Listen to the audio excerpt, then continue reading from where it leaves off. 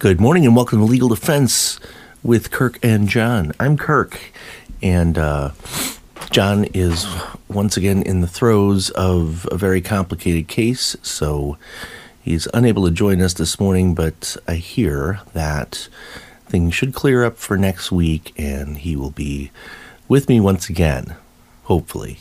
But we're all thinking of him. In fact, I had to really pull myself away just for the opportunity to speak with you this morning, and I'll jump right back into the hard work that we do. But I saw an interesting story, and it kind of made me think about some of the bigger issues in our criminal justice system, or our justice system, or whatever you want to call it. I don't know if you heard, but there is this guy named Nicholas Alaverdian, and they think that's his name anyway, but he was facing many charges in both Utah and Ohio. And some of these were sexual assault charges, some were fraud charges, a lot of criminal activity going on. And somehow this guy managed to fake his own death. And it's interesting because one of the alleged victims in this overall pattern of criminal activity is his wife, who apparently he has stolen somewhere in the neighborhood of $60,000. He's fraudulently obtained another $200,000 in funds. And they discovered him in Scotland with an active, severe case of COVID-19. He was in a hospital in Glasgow on a ventilator. Now, this is a strange story, but it also is a really good example of how DNA technology has gotten to the point where when someone submits a sample for various reasons, it can be based on a conviction.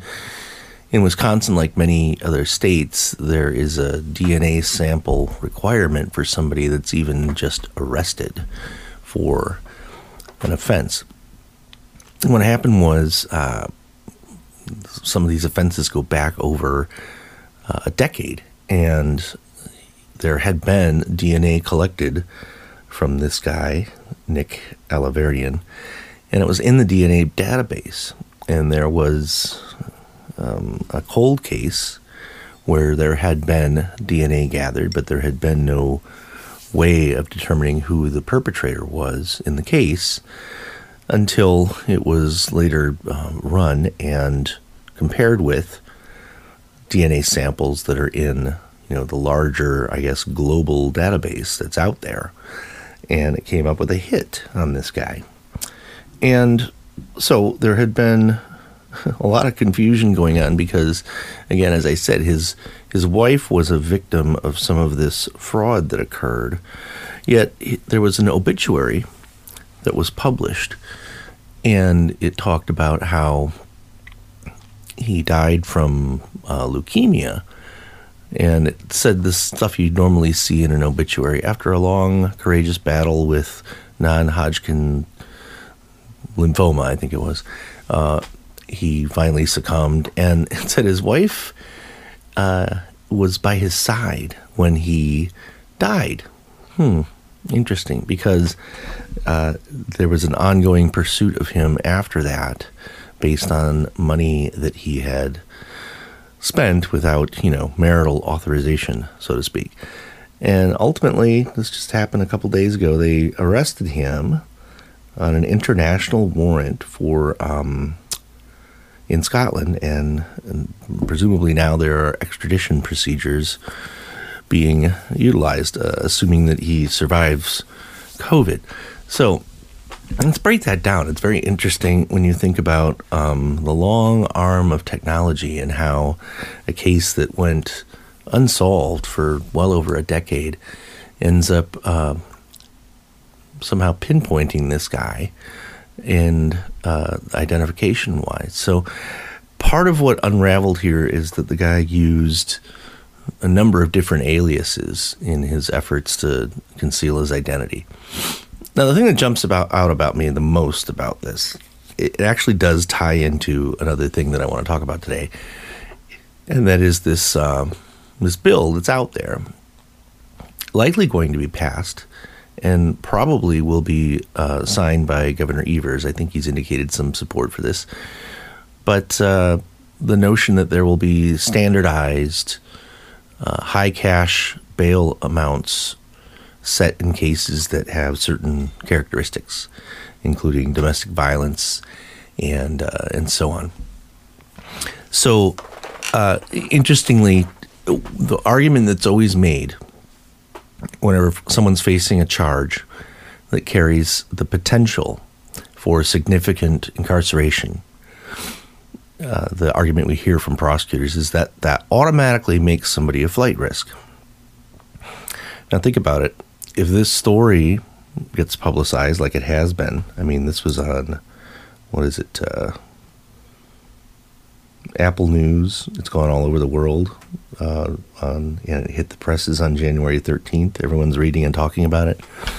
Well, wouldn't that demonstrate that anybody who does flee is going to face a much tougher time hiding their identity forever? I mean, this guy did all kinds of stuff, and albeit it was apparently successful for some period of time, he was ultimately found.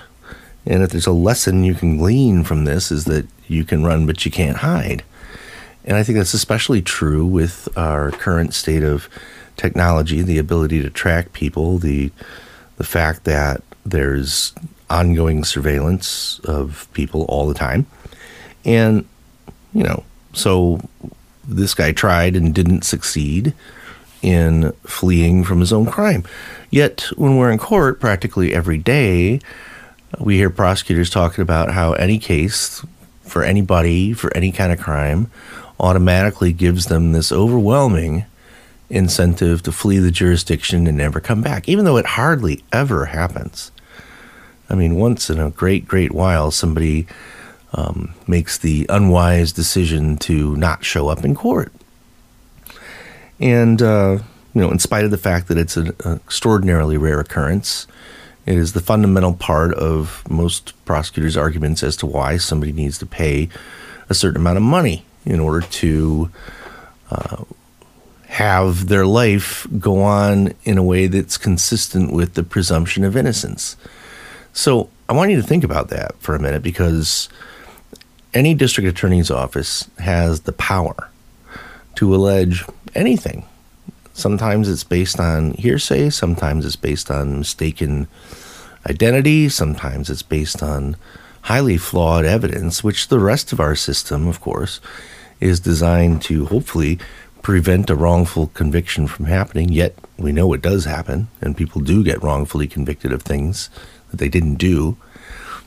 And we have this sort of overreaching argument in cases where prosecution simply comes in heavy-handed with the approach that, hey, we've made this allegation and we're also afraid he's going to freak out and leave, he or she, right? And that does tend to carry some weight with court commissioners and judges because they don't want to be wrong. Now, this all goes back to the fairly recent event with this individual in Milwaukee County who had a very, very low cash bond to post in a case where there was violence alleged. And in fact, ironically, the allegations in the case where he posted the low bond involved him attempting to run over his significant other with his car. And lo and behold, look what happened when he got out. He ended up killing 6 people and injuring a bunch of others with his own car. So, this is one of those things in the law where if you try and make a sweeping change to the entire system after hundreds of years of precedent and theoretically the system fine-tuning itself in slow ways, you try and do something that makes a big, big change based on a singular incident. odds are that it's going to be too broad and too harmful in its overall application because of its failure to account for the individual characteristics of any given situation. So we'll pick back with that thought right after these messages from our sponsors. Stay tuned. I just want to comment briefly on a lot of the feedback that I get regarding this show, and it truly is a pleasure to go out in the community and interact with people and receive the feedback that we do. Not everyone agrees with everything I say, and I wouldn't expect you to, but generally I do get a lot of good positive comments, at least with regard to the show being entertaining and talking about stuff. And I feel like it's a way that we can connect, and I feel like I'm spending time with all of you, even though I can't hear your voices back. Years and years and years ago, we used to do the show with a call-in type basis, like you see a lot of these other shows.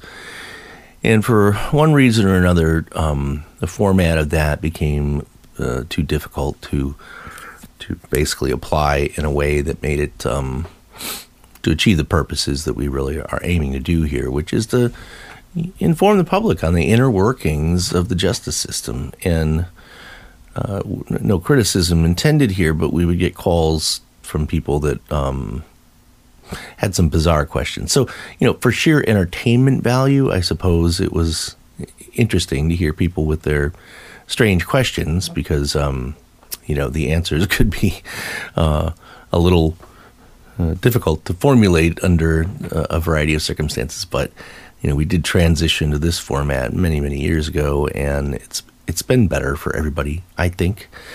And I'll just point out, you can always send me questions through the WHBL website. Email them to me, or mail them like regular mail if you like.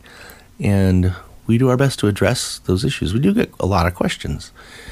Every once in a while, I like to do a Q&A type show where I answer questions that have come in from people in the community, and we'll have another one of those. I kind of save them up, until we get a good number of interesting questions that can lend themselves to an analysis of legal issues that are presented. But back to this case where this fellow in Scotland ends up getting caught, and after having been basically on the run for over a decade. Now he's 34 years old now. He was using an alias, Arthur Knight, which sounds like an alias, by the way, and gets found in a Glasgow hospital on a ventilator. And interestingly, the part of the identification occurred through photographs and then ultimately fingerprints and DNA, but the process was something that I suppose by happenstance just sort of started. But getting back to my point about the arguments that we hear about bail needing to be high in order to secure appearances and theoretically protect the public, this is really a symptom of our desire to be able to predict the future with absolute certainty. And there are many features of the justice system that purport to, even without saying so out loud, that's how we figure in a utopian world the system would work. Practically every day, if you attend court and hear the proceedings that occur, there's this overall tenor that that's going to fix the problem. It's going to either punish the person the appropriate way or put them on probation to monitor them. All of which is really an effort for the government to be more involved in someone's personal life. And of course, we all have a sense of justice that more or less requires that action be taken when somebody does something wrong after the fact. And I think pretty much every society has some component of that, whether it's a country here on Earth or if it's an episode of Star Trek. There is this concept of dealing with misconduct and how it's addressed. Because of the way that governments work and the way that governments are involved in people's lives, there's this give and take theory. We benefit greatly from the fact that we have police, we have fire departments, we have public libraries, we have roads that we can drive on, we have infrastructure. Somebody in the government's responsible for building that bridge that gets us from point A to point B. The government's also supposed to help us in times of need when there's a disaster or something like that. So yeah, the government's pretty important. But what I've learned over the years is that when it applies to this overall concept of dealing with individuals and the allegations of things they've done wrong, it significantly falls apart in reaching its goals. Yet, we all sort of have to pretend that it's doing the job that we want it to do, because otherwise everyone would just lose faith in the process itself. And there's so many things about our system that automatically cause us to lose faith in the integrity of the process. We tinker around with laws, we try to adjust this, adjust that, and make it so when people identify a problem that somehow it can be addressed through legislation. And then unfortunately there's the role of politics in all this. Lawmakers, if they want to keep their job, have to get reelected to their positions that they've done, or a challenger has to come in with some bright idea about how to do a better job than the person who's the incumbent. And they pick and choose these social issues and then make laws that are supposed to address some social issue. Now think about that as an ongoing, perpetual challenge for anybody who wants to earn votes from the public. And it lends itself to a distillation of the important issues so that they're, number one, easily identifiable by the general public, and number two, a harsh response that is also easily understood as being a direct response to usually a particular event. So I'm going back again to this situation where there's all this criticism being mounted on the Milwaukee DA's office. And by the way, there is an update on that. Governor Evers did chime in with his disagreement that John Chisholm should be removed from office based on the citizens said he's got to go because his office was responsible for making the recommendation, by the way, which was ultimately followed by the court to let this individual out on a low bond so that he could later go out and kill people. We call that hindsight is 2020, Monday morning quarterbacking, whatever you want to call it, and a reactionary modification to our legal principles is, again, generally a bad idea because it's too. You can't, when you try and make something that's supposed to address all situations, be flexible, be compatible with the notion that every case is different and every individual is different. Now, should there have been a higher bond in that particular case? Probably, but again, we don't know every single thing that happened leading up to that. You also have to remember, and as we are broadcasting right now, the reality of the fact is that there are hundreds of people that are in custody that are experiencing, yet again, a surge of COVID activity. And the places where people are most vulnerable and most at risk, despite what people might say otherwise, is in our close quarters confinement settings throughout the state. And I've heard prosecutors say, it's actually the safest place because we can control activity and monitor stuff. Well, in Dane County, just the other day, there were well over 100 inmates as well as correctional staff on top of that have active cases of COVID. And that's true in pretty much every county jail as well. So, to suggest that we need to lock everybody up before they've been tried for anything really strains the system, especially when the sheriff's department in any county is also tasked with keeping people safe. For a fact that if somebody dies in custody in the jail, there's going to be lawsuits, etc., that come from that to, I guess, recompense the person who was mistreated under those circumstances, although oftentimes it's just bad luck. Time for another break. We'll be back after these messages. While we're talking about the power and authority that the government has to immediately impact someone's quality of life, especially when they are facing charges but haven't been convicted. Let me just break that down a little bit more, because there is a significant difference in the law between the status of somebody who is awaiting the possibility of a conviction versus somebody who has been convicted and is sentenced. A person who has been sentenced is subject to the punishment that the court imposes, and that can include confinement. Somebody that hasn't been convicted but is awaiting their day in court and is in custody is because there's been a monetary cash requirement for the person to post in order for we as a society to say that we can trust the individual not to do more of what they've supposedly been done.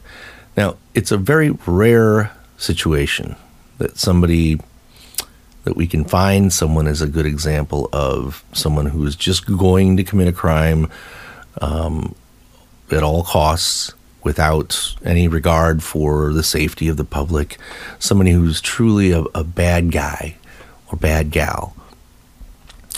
Because what happens most times, if it's a tragic event that's occurred, it's generally, and I don't mean everyone, but certainly generally, somebody that led years and years and years of a good, stable, hardworking life with people that love him or her, might have a pet or some kids or parents and grandparents, and might go to church or might not, but the point is that the day in, day out life of most people, and again, obviously not all, but most people, tends to be the norm. And then there's a bad spell there that's mostly attributable to one of three things: substance abuse problems, mental health problems, or economic pressures that due to whatever, somebody ends up resorting to crime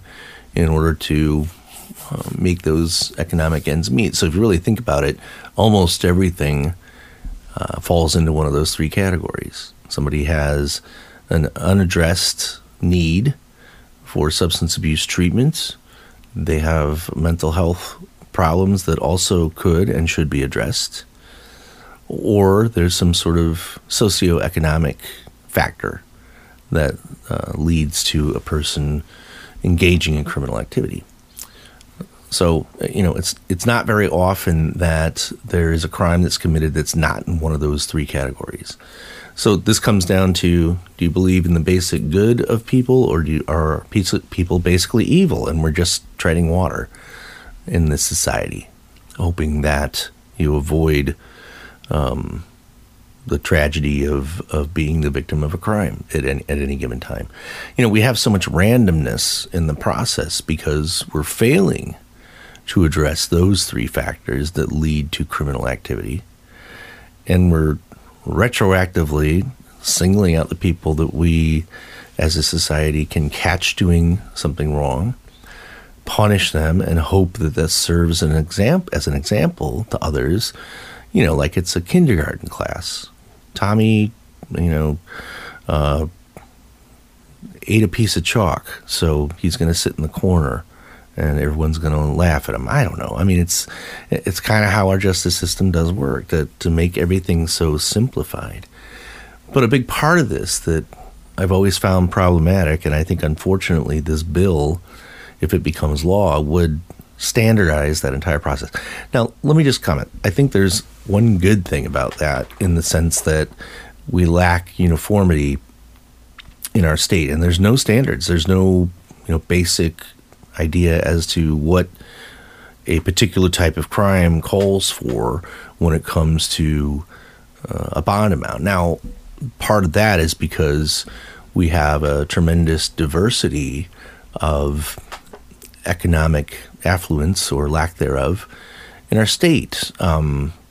People in urban areas in our state, there's a combination there of people that earn more money than the average and also earn less than the average.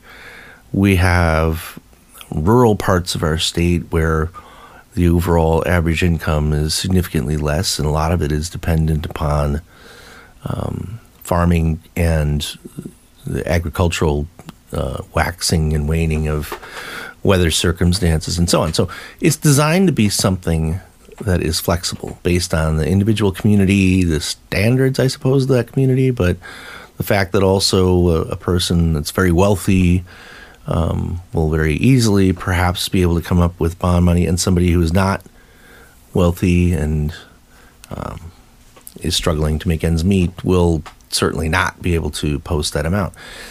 And if you listen to the show, you've heard me talk about this many times, but all of this process where somebody is labeled with a monetary amount that represents this person's freedom, and it's a right. A person has a right to their freedom if they're not being punished for something.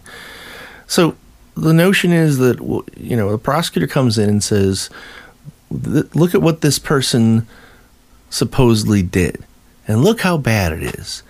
And we can't trust this person to comply with the law. This person is dangerous, and then above all, flight risk.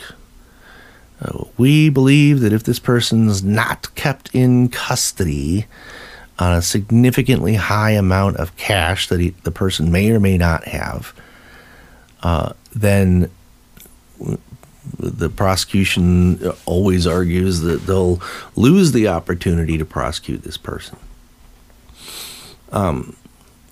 So what ends up happening is that it's pure guesswork.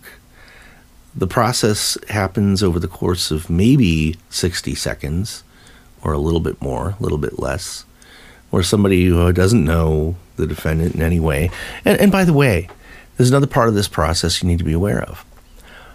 If somebody is lucky enough to have representation at that initial determination of their bond amount that will be posted, it tends to be somebody who is already indigent, because the lawyers that work for the public defender's office, God bless them, work very, very hard. And it's generally true that someone is not eligible for public defender representation unless they're flat out completely indigent with no resources and no ability to pay a lawyer at all. And although I know some counties, and ours is one of them, that does a fairly good job of having someone be provided with counsel at least for the very first hearing, because they have not yet determined if someone's eligible for public defender representation. You're lucky. It's just plain luck if you have somebody there to speak on your behalf. And a lot of times it doesn't happen. Sometimes the public defender's office determines that a person's ineligible right off the bat, and then it's up to a person in custody to rely upon their friends and family to go out and hire a private lawyer, which has to happen very, very quickly. And oftentimes, I would say most times, that's hard to do, because trial lawyers who actively engage in representation of defendants are doing so every day, all over the place. So it's not an easy thing to find somebody, and especially if you're in custody. You have to have the good fortune to, number one, have the friends, family, and other resources in order to communicate with and hire a lawyer outside of the confines of a jail facility. Then they have to be lucky enough to find somebody. Then what has to happen is that that lawyer has to find a way to summarize the essence of a person's life on very, very short notice. And the way it tends to go is, hello, sir, I'm here to represent you. Tell me a little bit about yourself, as they're just about to call the case. Do you own a home? Do you have a job? Any kids? Are you married? How long have you lived here? Boom, boom, boom. All this real quick information gets conveyed as, within minutes sometimes to a court commissioner or a judge. And the prosecutor doesn't know anything other than just what they've written in their own criminal complaint, comes in and tries to summarize the essence of this person also in a very short period of time. There are those that say that, you can just reapproach the issue later with a judge and ask for a modification of a high cash bond if that's what ends up happening. And yes, you'll have another opportunity to do so. But we'll talk about what happens 9 times out of 10 in that scenario when we come back after these messages. Right before the break, I was talking about how there is due process built into the determinations that a court may make regarding the amount of bond that somebody may have to post. And by the way, I just want to add a little footnote here because this question comes up a lot. We do not have bail bondsmen or businesses that can loan money to families to post bond. That's a process that thankfully was abolished back in the early 1970s in Wisconsin, recognizing that it's a predatory practice and doesn't do much to ensure someone's future appearance. And just so you're familiar with what we're talking about, you've probably seen it on TV like, Dog the Bounty Hunter and all this other stuff. In some states, they have an artificial way of determining bond, and it's based upon sort of an exaggeration of the number that needs to be posted. This is all based on private businesses that want to offer the loaning of money to people that need it. So let's say in those states, and I know that New York is one of them, California is another, where the judge will set a bond, a cash bond, in the amount of, let's say, $100,000. It's understood that what that really means is something more like $10,000, because what someone can do is go to one of those little businesses that's right down the street from the courthouse in those jurisdictions, and if they can come up with the $10,000, then the bondsman will pay the other $90,000, and then this private business owner, the bondsman, will charge a highly exorbitant rate of interest on that amount, in the double digits of percentage. And then that person also is liable if the person fails to appear in the future.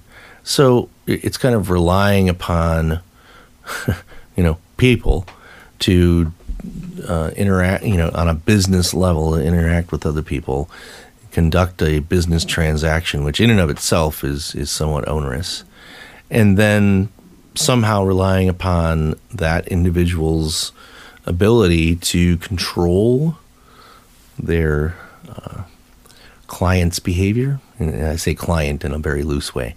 So yes, that was an issue that came up many, many decades ago in our state, and the wisdom of the legislature at that time was to abolish that practice because it's just not good for anybody at all in the process. Interestingly, when Scott Walker was governor, he had pushed the notion that we should bring that business back to Wisconsin. The idea being that it's another business opportunity for people, right? But fortunately, that never went anywhere. That would make this situation even worse, is what I can tell you. So when we have a court commissioner or a judge set a bond amount, a cash bond amount, it truly is that amount. So if it says $100,000, what that means is the person has to find and post $100,000 in order to get out, not a percentage of it or anything like that. It actually has to be posted. So, the difference between someone who could come up with that and someone who can't, as a matter of pure dollars and cents, ends up resulting in many people being incarcerated, perhaps unnecessarily, or perhaps necessarily. You never know. But my point is, it's a case-by-case basis. And to have these uniform rules all over the place as to, one of them would be if anybody has a prior crime of domestic violence, or for that matter, any prior felony. What they're talking about doing is having sort of like a baseline minimum cash amount, statewide. So starts at $10,000 and goes up from there based on someone's assessment of this person's character based on their prior history. Well, I can say this. Basing it on prior history is probably a little more reliable than not basing it on anything. So maybe that's a good thing. But the other thing is, there are this wide variation that is supposed to sort of police itself, There's supposed to be the natural economies of things that address how high that bond gets in a community. It's kind of supposed to almost happen automatically. Why? Because if the bonds overall are too high and there's too many people that are incarcerated, well, I suppose that the judges and DA's office will start getting feedback from the jails that are overcrowded and say, hey, you can't make these high bond recommendations. We don't have any place to put these people. But as it were, then we come up with a situation like this where if somebody, for a variety of reasons, a large number of reasons, ends up going into court, as what happened in Milwaukee, makes a low bond recommendation of $1,500, and because, again, the economies of the circumstances, a court commissioner ends up agreeing with that, and that's what the person posts, then, we blame everybody if something bad happens afterwards. So think about the things that nobody knows. And I use that as an example when we're talking about this automatic policing of the process. And in Milwaukee, where we know there is jail overcrowding, we know that there's like too many people and not enough spaces for them.